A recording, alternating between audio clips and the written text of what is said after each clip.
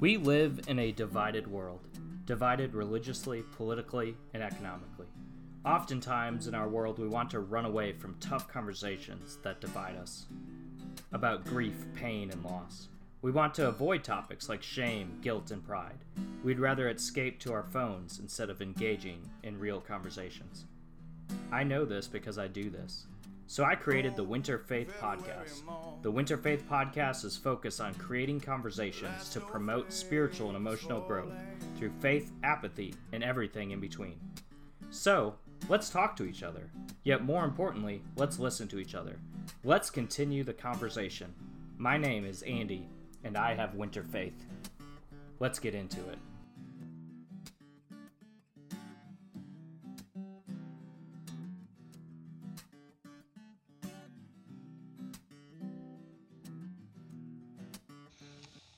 Guys, I want to talk about an issue that is very near and dear to my heart right now. And that's the issue or the practice, I think a spiritual practice of solitude. Solitude, and maybe to go with it, silence, prayer, meditation, any of those words I think apply to the concept that I'm talking about. What I'm talking about is turning off the lights, bowing your head maybe, folding your hands together, and sitting in silence and sitting in solitude and sitting in peace and stillness and letting your mind be reflective on what God has given you in your life. To be reflective on what you have and what you don't have. To be reflected on people in your life and what they have and what they don't have. Working at a shelter, working with men and women and children who are experiencing a state of homelessness can be extremely humbling, because I realize just having a house is very, very incredible experience. In the Wake County, where I live, Wake County, there's roughly 5,500 homeless people and people experiencing homelessness. And so I'm so grateful for my house and my apartments that I had in my past and the houses I had in my past, just the things that I never thought about until taking this job about 2 years ago.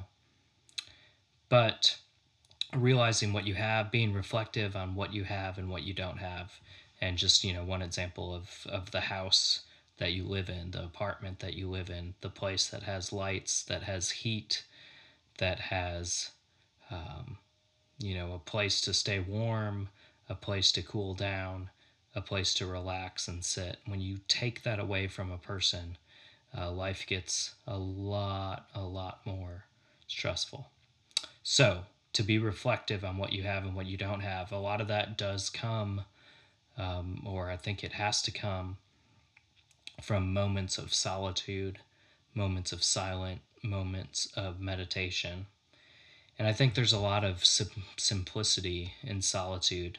And a lot of times we really, or for me, I speak for myself, I really crave simplicity. Having a family, having a kids, the house can get a little crazy. I don't know if you've experienced that. Maybe you're single and you still experience a crazy house because of your roommates or your family or whatever. But you have to find those times where you can be reflective, and those times when you can find solitude, you can find simplicity, and the ability to be intentional with time. I think that's another way to look at solitude, is how can I be intentional with this time and this moment that I have. And so for me, when I'm able to sit down, when I'm able to be quiet, when I'm able to be reflective on God and who God is, what God has done for me personally, that is such a overwhelmingly positive experience for me lately. I've been very anxious lately. Um, I think with the school year coming, I think with getting new schedules, I think with my daughter starting a new school, I think with having a newborn, just having a lot of anxiety. And a lot of it is, I think, coming out in my outward just appearance or my outward actions, because maybe I haven't been the calm, collective person that I want to be. Um, and I think earlier today, when I had time to just be by myself, wow, just what a benefit it was to just sit and relax and kind of open up my hands. Sometimes, just, practically speaking, I like to keep my feet on the floor. I like to sit in a chair, kind of lean back so my back is supported, open up my hands, and just pray. God, teach me. God, give me grace. God, help me to feel love. God, help me to feel peace. And to be in that posture of let God bring something to me with my palms open, with my hands open, with my eyes closed, and just try to receive the love, the grace, the peace, the mercy that God gives to me every day if I'm just willing to take it in. If I'm willing to take it in. So if you are experiencing a lot of anxiety, if you are experiencing a lot of maybe what I would call just the busyness, the chaos of life, then I just encourage you to try to sit down. I don't know how many minutes you have. You might have 1 minute to yourself, you might have 3 minutes, you might have 2 hours. I don't know how much time you get to yourself, but to really be still and to slow down and be intentional and reflect on what you have, what you don't have, what has been given to you. There's a prayer that we use in Celebrate Recovery, that we use in 12 Steps, and it's called the Serenity Prayer. And so I want to close by just saying the Serenity Prayer. It goes something like this: God, help me to have the courage to change the things I can, to have the courage to change the things I can, to have the ability to accept the things that I cannot change, or the serenity to accept the things I cannot change, and give me the wisdom to know the difference. I'm going to say that again because I kind of messed it up a little bit. God, give me the courage to change the things that I can change, and God, give me the serenity to accept the things I can't change, and God, give me the wisdom to tell the difference. That is a beautiful, beautiful prayer, and something that in my moments of stillness I can reflect on and really appreciate. And in my moments of chaos, anxiety, busyness, can totally forget that prayer. So I encourage you to look up the Serenity Prayer. We use it at Celebrate Recovery. We use it a lot of 12 steps programs, NA, SA, AA, Workaholics Anonymous. All these programs, 12-step programs, use the Serenity Prayer, and Celebrate Recovery does as well. And so I do hope that you find moments of stillness, moments of meditation. I'm definitely far from perfect in this. I do want to encourage you, if you do want to study simplicity and stillness, to check out Thomas Merton, check out Henry Nouwen, check out Richard Rohr, check out Richard Foster, check out Dallas Willard. There's a bunch of really, really good authors that talk about this. Google, Zen Buddhism. Google Christian solitude, Christian meditation. Google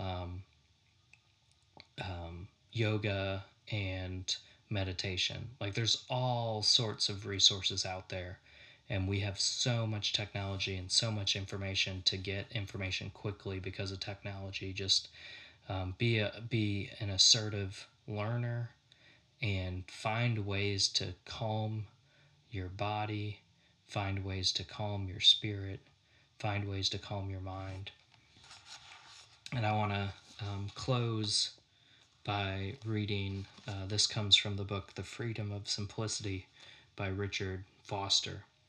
And I want to close with this. He says, the grace of solitude must be rooted deep within if we are to know the simplicity of heart.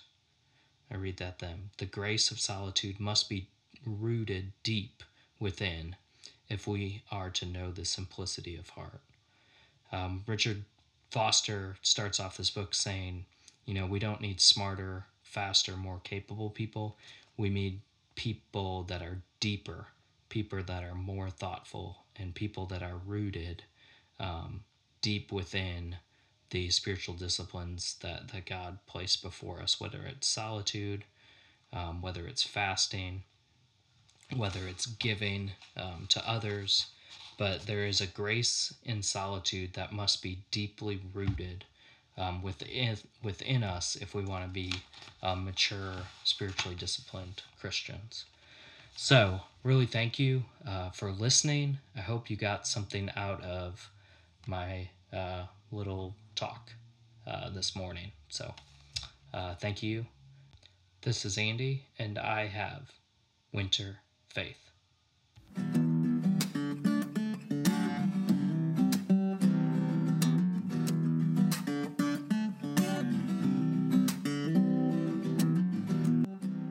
Today's artwork was done by Dominique Frazier.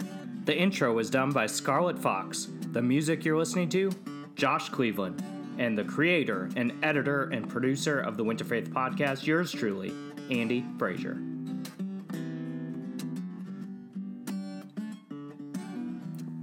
Well, you did it again. You spent your time listening to my show. You probably could have spent this time playing games or binging Game of Thrones on your phone, but instead you spent it with me, so I thank you for your time. If you haven't already, downloaded and subscribed to the Winter Faith podcast on Anchor. If you haven't already, please leave a review on iTunes with good, bad, or ugly feedback. Also, please consider supporting the show on Patreon for as little as $1 a month. However, I do accept Venmo, PayPal, Cash App, and any other way you want to contribute to the show financially. Okay, my commercials are done. Andy, out.